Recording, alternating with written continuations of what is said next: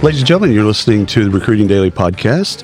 We're broadcasting from isolved Connect in Palm Desert, Palm Springs. That's a JW Marriott. And this is my second Connect. Last year I came as an analyst, and it was amazing. Nashville was amazing. The conference was amazing. This year, you've stepped it up a notch. It's dare I say, at least 3 times better than Nashville. No offense to Nashville. Nashville was great. This is just different. Have you gotten some feedback? I absolutely agree. We just make improvements year over year, and the feedback that we're getting from customers today is that they just sense a feeling of community that has just continued to elevate their experience. Yeah, y'all do a great job of facilitating the community around the product. Of course, you don't run from your customers, which I love. You're doing road shows. Like, if people actually knew the insides of the 52, 53 road shows that you're doing this year, I don't know how you do it. But the fact that you go out to where people are, because they can't travel.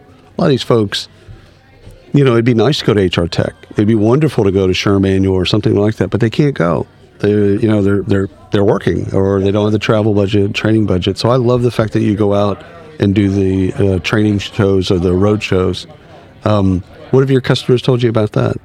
Yeah, so I like that you said we don't run away from our customers because we want to run to them for sure in their different communities. And one thing I've noticed here at Connect is that we're recognizing a lot of folks who are at road shows, but more importantly, they're recognizing each other, right? And so you come to a lot of these shows where you can't afford to send multiple people from your company, even if there are multiple people that you work with for the same initiatives. And so I believe they're not feeling alone because they're recognizing people from the road shows, they're recognizing us, they're recognizing people from the community. And so there's some friendships that are making people feel less alienated and more part of the broader community.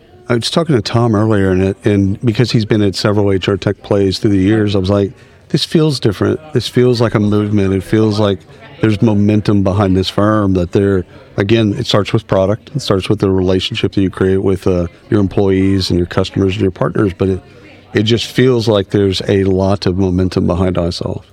There is, and the data definitely backs that up in terms of our growth as a company, but we never want to get away from what our CEO, Mark Devil, says, which is being big enough to deliver on what we promise and what they need, but also small enough to care, which we truly believe inside and out from all of us. Well, I can tell you, when Ryan and I did a bunch of customer interviews yesterday, theme one was that they view isolved as an extension of their HR team. Like, it was crazy because customers, you know how they are. We'd always do kind of the, what do you love? What would you change? They struggled to come up with stuff that they'd change. And I dug into one comment where I'm like, well, like, something goes wrong. I get it. It's software. Something's gonna blip. Whatever. What do you do? Well, I call my team. I'm like, your team, like your internal team, like IT or whatever. He's like, no, I call isolved. And my team there, they take care of it. Like, it's just like, they don't think that there's a difference between their own team or tech team and y'all. Right. So our success and support teams are a huge part of that. I believe you are interviewing our Chief Customer Officer, Mike Flannery. He delivers on that mantra all the time of being there and picking up the phone, and he's improved things over the years just drastically, and it continues to be improved. One thing I would say is that in addition to the success and the support teams, we also have an HR services team that is stacked with professionals who have decades and decades of tenure in HR. And so a lot of our customers are using them for augmentation too, to the point where I actually had thought I was emailing a customer one time, and because it, had their domain name and everything, and it was an isolved employee, and they said, oh, hey, I'm actually on the team, but they had been like embedded in this organization for a 6-month, if not longer period to get programs off the ground. And so it ranges from having a full-time person on site with them to, hey, I really just need help like developing an employee handbook. Right. Well, and so much of it, like what we learned yesterday, is they want more.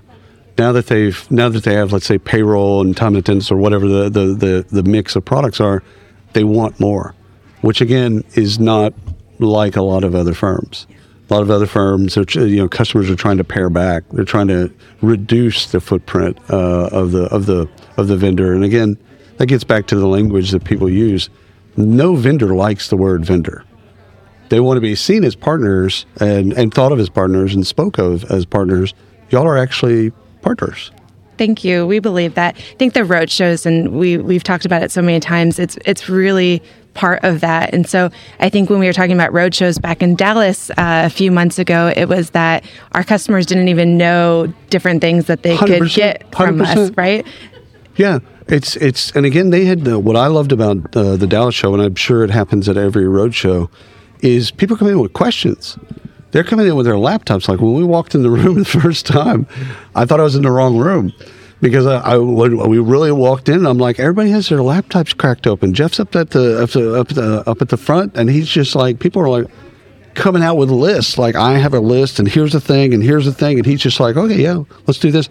And then the other customers, started chiming in and solving some of the problems as well, or answering some of the questions. I was just like, this is different. Yeah. This is different. That's the beauty of it for sure. One thing is you hit it on the head when our customers want that. They want more. They want to do more for their employees. A big initiative of ours now and in the near future will be giving them the language to go back to their owner, back to their C-suite, and justifying what the need is. Because, 100%. Yeah. And there's just such a gap between the language that oftentimes HR speaks and the C-suite. It's got to be the business language. I did a white paper 100 years ago. It was a kind of a funny bit because it was about just a topic, but it was on one side it was columns. So on one column it was finance. So it was written for a chief financial officer, and the right column was a CHRO. It was written for a chief, and so for the CFO is like a paragraph, and for the CHRO, it was like a page and a half, and it was just like a funny bit. Like, talking to the CFO is, you're not using a lot of adjectives. Like, it's a different bit. Right. Like, you're talking about the business, and again, real simple things around profit, cost, revenue, etc. And I think building a business case and showing them, enabling them to build a business case on their own so that they understand this is actually about helping the business. Yeah, it's about people, but it's also about building a business case for technology that enables people.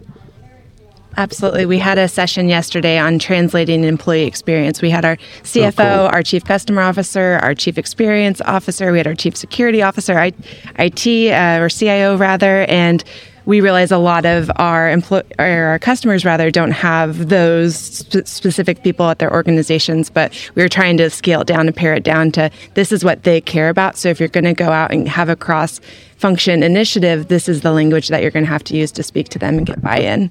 So what's your favorite part of so far? You still got a little bit left to go. What's been your favorite part of Connect so far? It's absolutely seeing the customers greet each other, that it's just real tangible proof of the community that they're building, and it's so rewarding. So if I told you that I've asked that question of every executive, and every executive has said the same thing, would you be surprised? No, because I think it's genuine. However, that's really cool to hear. Everyone's answered the exact same way. Yeah. I mean, slight word changes, this, that, and the other, but really the same things, customers. Very cool to hear. Getting customers together, et cetera. So are you already thinking about next year? Oh, absolutely. Of course, roadshows are a huge part of how we're getting in touch with our customers and making sure that they're getting value that they need. And we're trying to decide if it's the same format, if it's the same quantity. And we ran a survey of all the attendees that we thought for sure, because they're busy and so on, that maybe they would want, they want more. Exactly. They want more. I'll tell you, one of the things I would add, they asked me this the other day, what I would add to that bit is an hour of content from from an outside speaker or something like that does certification credits. Yes. So either the breakfast bill, somebody does that and does an hour worth of credit for HRCI or SHRM, or at the lunch period do a thing there so they can actually get some accreditation, research credits, while also getting all of this stuff. I know that'd be an added kind of bit, but at the same time, I think you could get more people there. Absolutely. I love that. We'll take you up on it. All right. Listen, I know that you're already in the planning phase for 2024, so I can't wait to see what you come up with, what your team comes up with. But thank you so much for being on the show. Thank you, William. Absolutely. And thanks, everyone, for listening to the Recruiting Daily podcast. Until next time.